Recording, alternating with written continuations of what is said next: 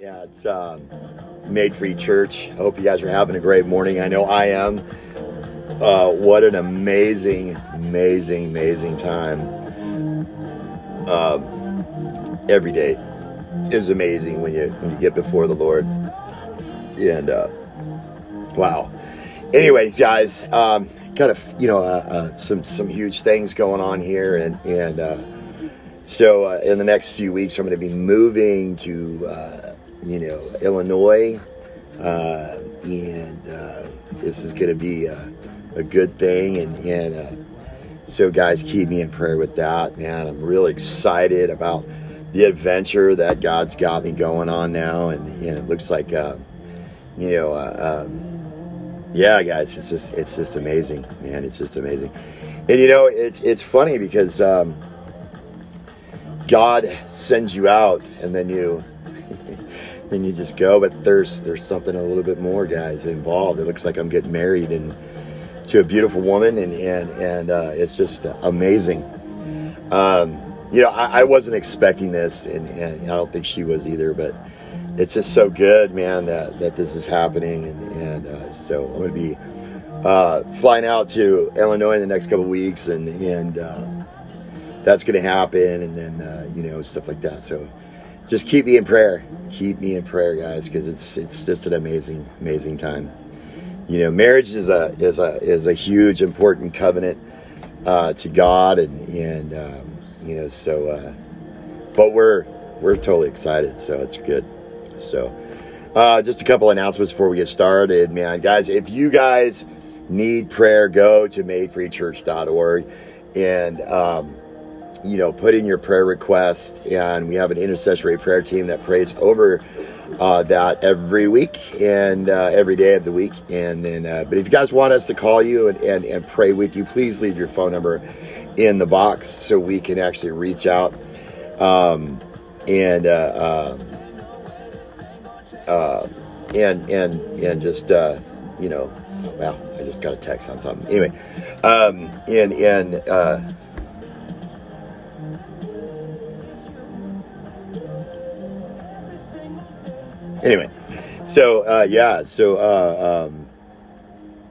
please do that. Just go ahead and leave your phone number and stuff like that in there so we can actually call you and stuff like that. We can only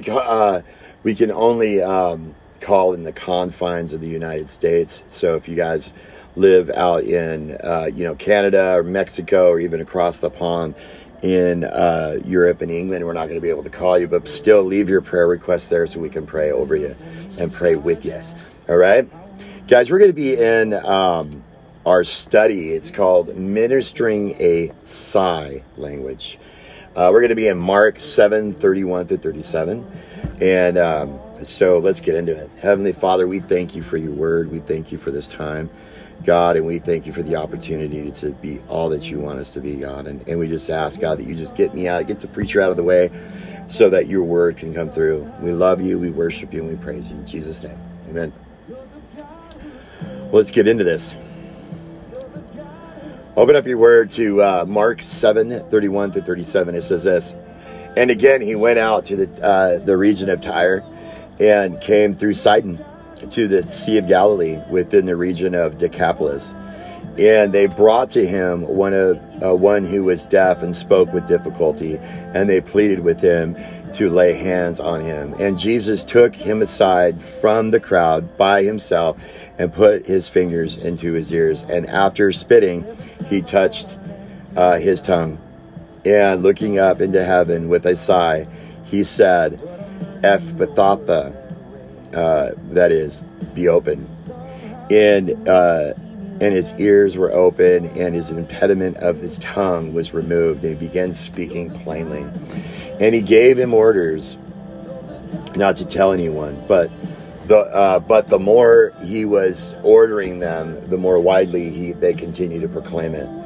And they were utterly astonished, saying, He has done all things well. He makes even the deaf hear and the mute speak. See, sighing is a human condition. We sigh for many reasons. We often sigh when we're happy or content. I mean, I remember holding my daughters as babies in my arms in the rocking chair while they were cooing and gurgling and exploring my face and feeling such joy that I couldn't help but breathe a deep sigh of absolute contentment. And we often sigh relief when we're saved from mishap or catastrophe, right? And once I was on vacation with my kids, and this was like 20 plus years ago, and my youngest daughter, Amelia, stopped breathing, so I had to call 911, and the paramedics, just being around the corner, literally arrived at the house that we were staying in within 2 minutes. I couldn't believe it. Finding Amelia already turning blue, they did CPR, and she quickly began to breathe again. At that very moment, I let out a profound sigh of utter relief. But there's a flip side to sighing. We breathe a different kind of sigh when we're in the depths of despair, or we feel deep empathy for someone else's pain. I've experienced awful depression, so dreadful and unrelenting that I simply could not stop repeatedly uttering these just deep sighs of just sadness and despair. And I've also found myself at the beside a bed of someone at the point of death, and feeling such grief and sympathy for their suffering that I could not hold myself from a deep sigh of unfathomable sorrow. See, in today's text, we see how Jesus sighed such a sigh of deep felt compassion towards the suffering of a sad man with a debilitating and humiliating condition. You might say that he spoke sigh language to the man, and the compassion that that caused his melancholy, a sigh that led into his healing. Right. So first, prior to the healing, in verse 31, Mark tells us of an outreach of expansion of Jesus' ministry. And it says this: and again, departing from the region of Tyre and Sidon, he came to the Sea of Galilee through the midst of the region of Decapolis. We normally just speed read through the geographical details in the gospel just to get to the main stories, but these little tidbits of information often give us an important insights into the gospel. You recall yesterday that we noted that Jesus went into the region of Tyre and Sidon. It was the first time Jesus stepped outside of Palestine proper. Though there were many Jews in the Greek cities of Tyre and Sidon, but they were prominently populated by Gentiles. Well, good morning, Amanda Joe. Glad that you're here. You know, when Mark tells us in verse 31 that he came to the Sea of Galilee through Decapolis, and it means that he got to the western side of the lake. He went north to the top, around the top, and he went south again to the eastern side of the lake, forming a horseshoe itinerary. This meant that he was still in the Gentile territory, right? Which would almost be 1/3 of his 3 years in his ministry. It's like he spent 8 months in the Gentile territory, right? It was a forceful reminder of God's plan all along for Israel to be the light to the Gentile nations, and a glorious foretaste of God's plan for the gospel to go to all the world's Gentile nation after his death and resurrection. In verse 32 to 35, Jesus performs an extraordinary miracle. We're going to read it in verse 32. It's a wretched, sad man was brought to Jesus by some people who cared for him. And it says this: and they brought him one who was deaf and had an impediment in his speech, and they begged him to put his hands on him. He was deaf and had a speech impediment. The word translated an impediment of speech is the Greek word of Magalanian, which means hardly talking or speaking with difficulty. Though we don't know for sure, he may have been able to hear as a child, since at least he could talk somewhat, although he talked with great difficulty. So it's thought that at some point that the man lost his hearing and the ability to articulate words clearly, since he could not hear himself speak. See, being deaf would have been a terrible handicap, especially in ancient times. You know, if we had to choose between being blind or being deaf, most of us would probably choose deafness because it's less incapacitating than blindness. But the medical authorities and the deaf themselves say otherwise.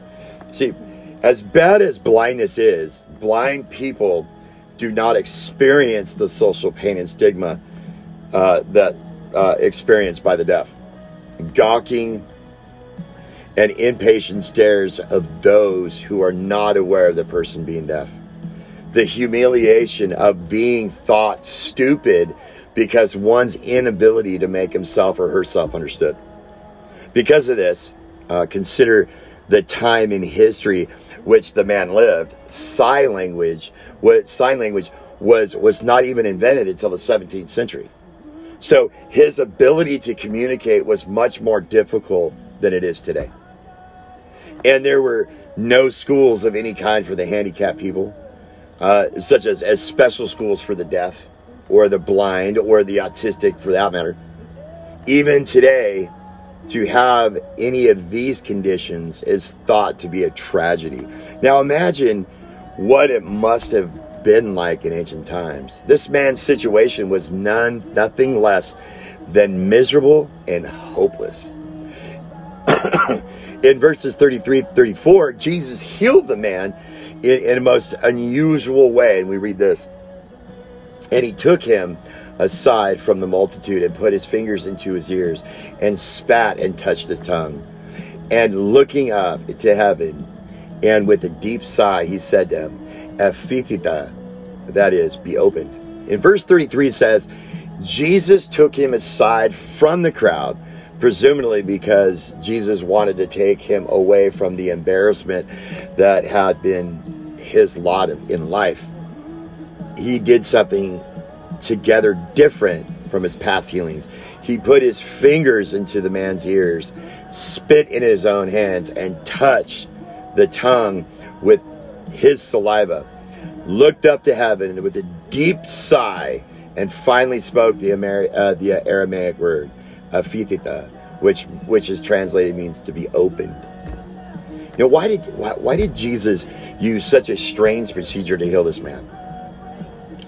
Each step tells us something wonderful and lovely about our precious Savior. When Jesus healed someone, it was the response to their faith. Jesus elicited faith in people through the words and through conversation. This man could not hear or speak clearly. So what Jesus did was use his hands as a sort of a makeshift sign language with this to show him that he intended to do in order to increase his faith. And by putting his fingers into his ears indicated to him that he was going to heal his hearing. The saliva of a holy man was thought by the Jews to have healing powers. Jesus used this popular misconception to further increase the man's faith by touching his tongue to show that he would heal his speech impediment. And then heaving a deep sigh and uttered the Aramaic phrase, Ephphatha. Why not Hebrew? Well, probably because it was an easy word for the deaf man to read the lips. Strange as this passage seems, it really touches me. You know, the way that Jesus deals with this pitiful man, so gentle and loving and compassionate.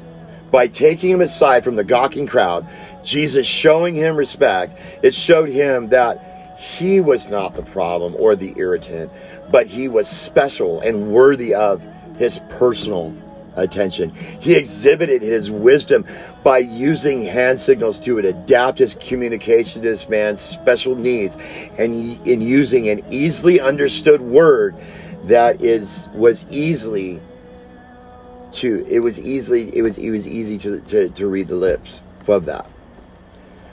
But what is significant of the heavenly look and the sigh in verse 34?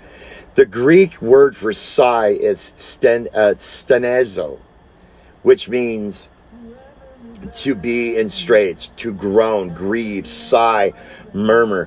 Jesus' sigh here was not a sigh of joy or relief, like some of the examples that I gave in the beginning of this Bible study.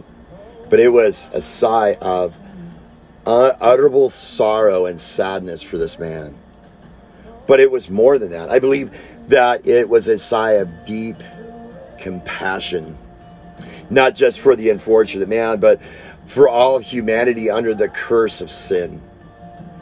And no one would have understood this sorrow and compassion more deeply than the Father who had sent Jesus on his mission of redemption. So he turned his head to heavenward toward the Father to share his grief and compassion. That's amazing. You know, when was the last time that you were so much in pain that you looked up to the heaven and said, and just unloaded? We should be doing that. You know what I mean? We should be doing that. This isn't the only time Jesus had this reaction. At Lazarus' tomb, when Mary complained to Jesus that Lazarus would not have died if Jesus came there sooner. And John 11:33 says, when Jesus therefore saw her weeping, the Jews also weeping came to her and groaned in the spirit. There was a deep sigh of sadness and compassion again, and was troubled. The sorrow over the curse of death deeply disturbed Jesus. He came to the tomb, it says in verse 35, and says Jesus wept. What made him weep? Verse 36 says, then Jesus says, see how he loved him. What compassion Jesus had for someone he loved, who prematurely suffered the most horrifying effect of the fall, death. And the compassion and abundance was here today in today's text, as well as when they were brought the deaf man with the speech impediment to Jesus. You know, as Kent Hughes, our Kent Hughes puts it as this: perhaps here, when he got the poor deaf and dumb man alone, when he saw closely the devastation, his shyness, his crumbled ego, hurt upon hurt upon hurt, it was then that he sighed in compassion. The sigh was so also for what lay behind it: man's sin, the fallen creation, the devil's world, as Frederick Faber's hymn says. There is no place where earth's sorrow is more felt than in heaven. In verse 35, Mark records what happened next. And it says this: immediately his ears were opened and his tongue was loose and he spoke plainly. The original Greek is more vivid and concrete in saying the chain of his tongue was broken. In the New Testament, the word chain is most frequently means the chain or the fetter that binds prisoners. The word translated plainly means correctly. His tongue was released to talk perfectly well, as if he had never had a speech impediment to begin with. Think of it. The man's tongue was fettered as if tied down. So he was not able to hear, but he could talk clearly and accurately. Now, of course, Jesus healed him completely as if he's never been afflicted.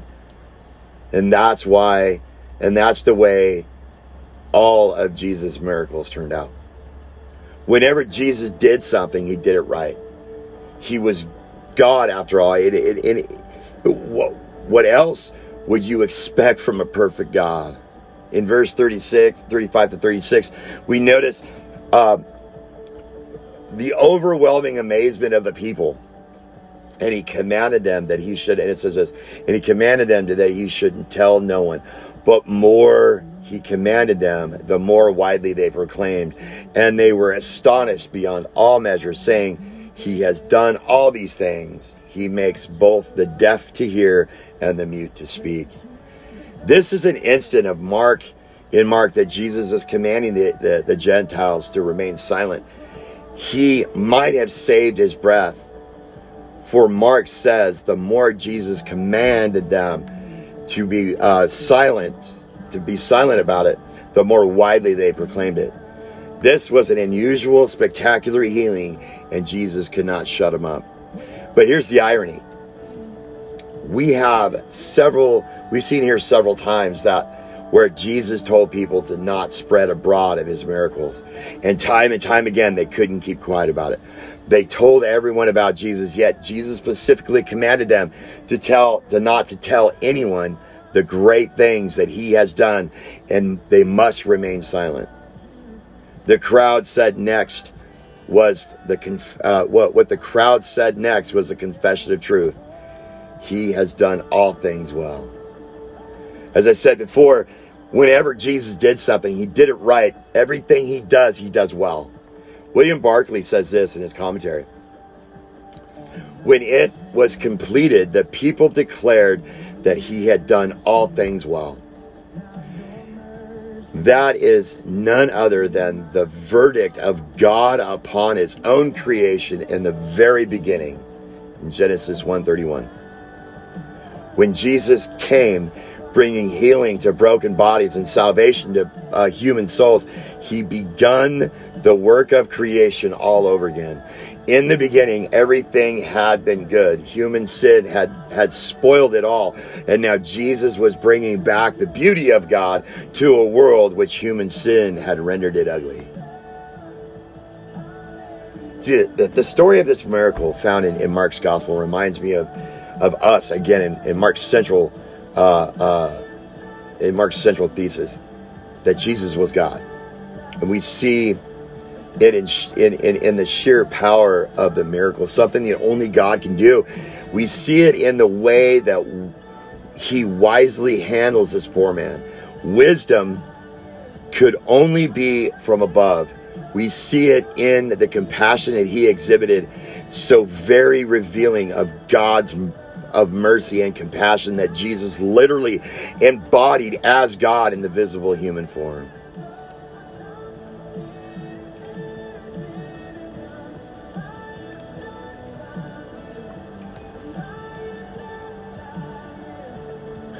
But we are not gods as Jesus was and is. What does God want us to hear? Our mere mortals to learn from this story? There are so many we could examine, but these three stick out to me. First, may God help us to have a heavenly look of prayerful communion that Jesus had.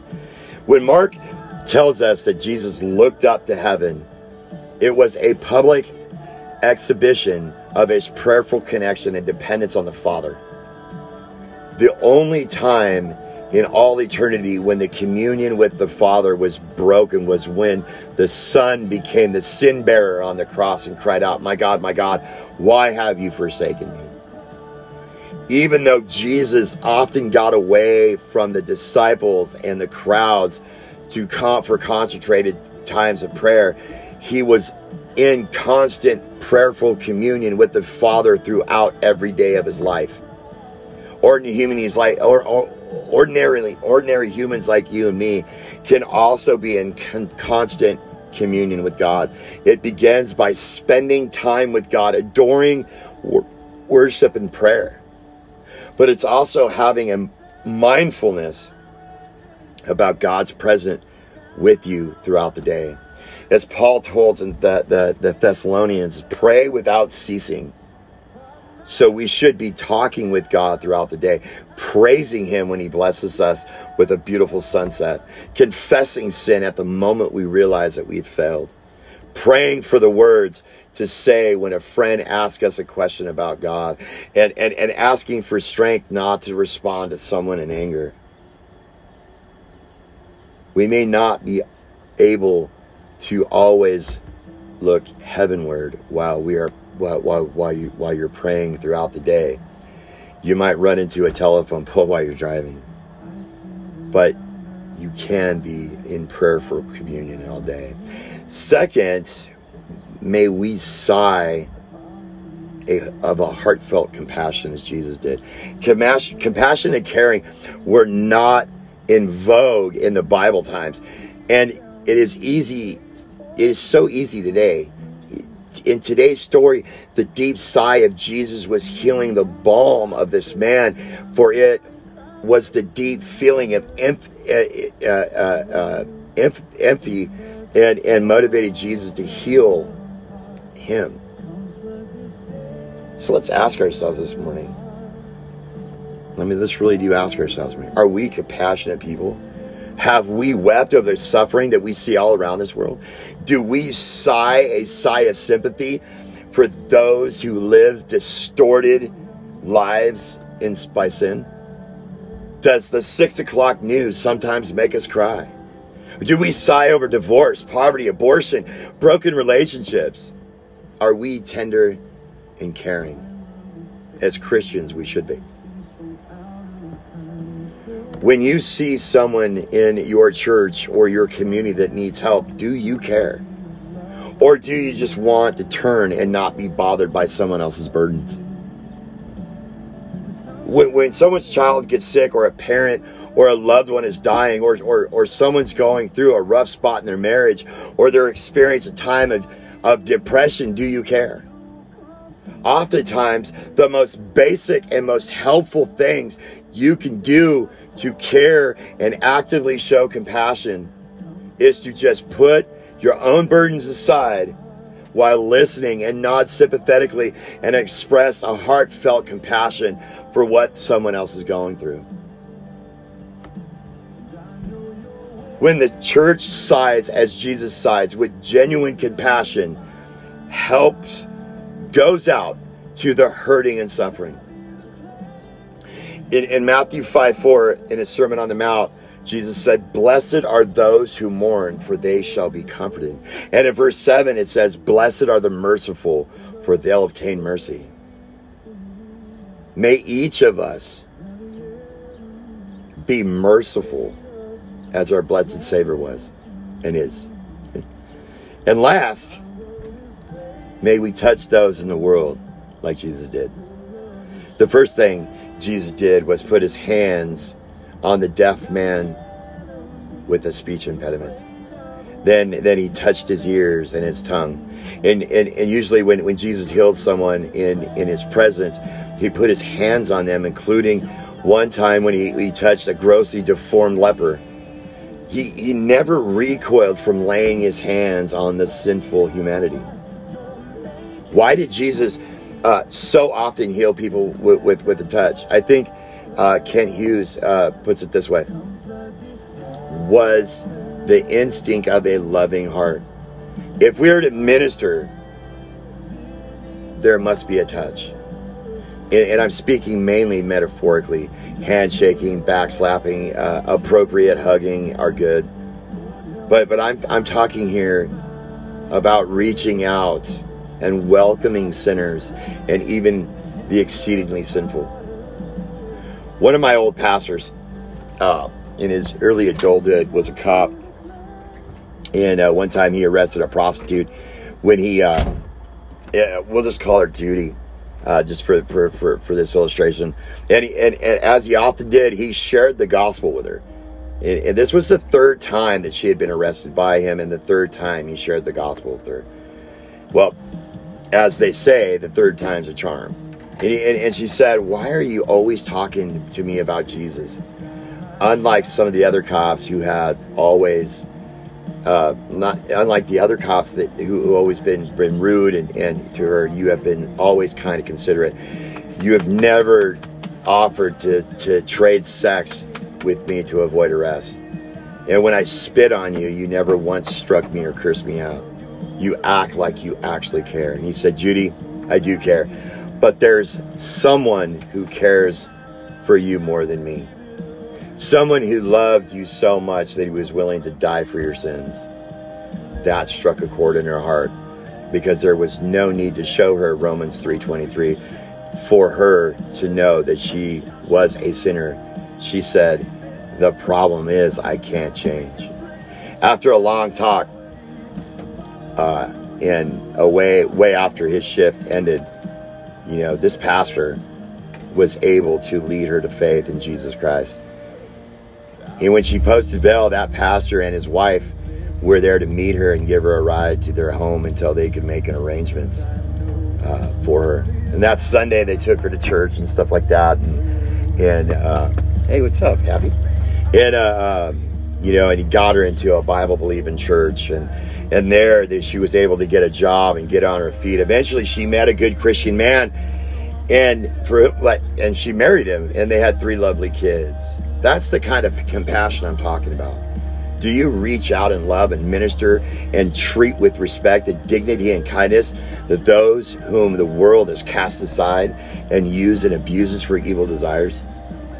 May we give a healing gift of touch to those that society doesn't care about anymore. And that's just the basis of it. You know what I mean? You guys, I hope that you're getting a lot out of this. I know I am. But just a couple announcements before we end, right? Guys, we'd love for you guys to pray for the pastors and staff here at Olive Branch, as well as the men here. These men, they struggle daily with their walk, and they struggle daily with a lot of different things, and they need your prayer. But pray for the pastors here too, myself and Happy and Dominic and Polly, as we minister to these men. And guys, please pray for Made Free Church in Uganda. They're going through so much stuff there, and they really need your prayer and stuff like that. So please pray for them.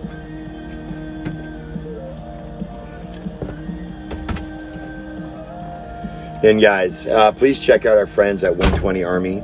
Go to 120army.com. They're launching a new 120 Army app. It's awesome. It's not all fully there yet, so go down the download on your Android or your iPhone in your app store and just do that. And it's just, these guys are amazing. These are our friends. We love them and stuff like that. And guys, if you'd like to check me out, you guys can check me out at reformpastor.me, reformpastor.me. And you can see what I believe and what I hold to as far as confessions and stuff like that. It's all there. You can see my sermons on YouTube and stuff like that. But also, guys, I got something else to say too. This is kind of amazing for me. Is I'm on I'm on Apple Podcasting. I'm also on Amazon Podcast. If you look for Reformed Pastor, and you'll see me on there. You'll see all the stuff that we got going on here too. And guys, if you guys would like to support Made Free Church, please go to madefreechurch.org. There's a giving tab. There's 3 ways you can give. You can give through our Cash App, you can give through our PayPal link, and you can give through the address that is provided. But that's madefreechurch.org. We are a 501c3 nonprofit church, so please leave your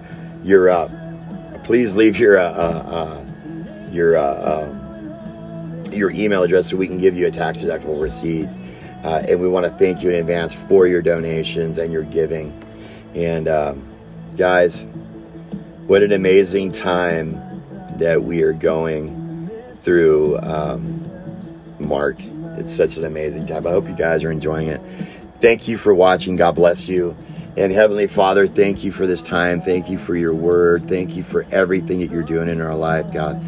Bless those who have watched. Bless those who are watching. Bless those that are going to watch later. We love you. We worship you. And we praise you. In Jesus' name. Amen. Guys, if you guys got, Apple, if you guys have an iPhone, download, subscribe to our Apple Podcasts. If you guys are on Amazon, we're there as well. God bless you. You guys have a great day.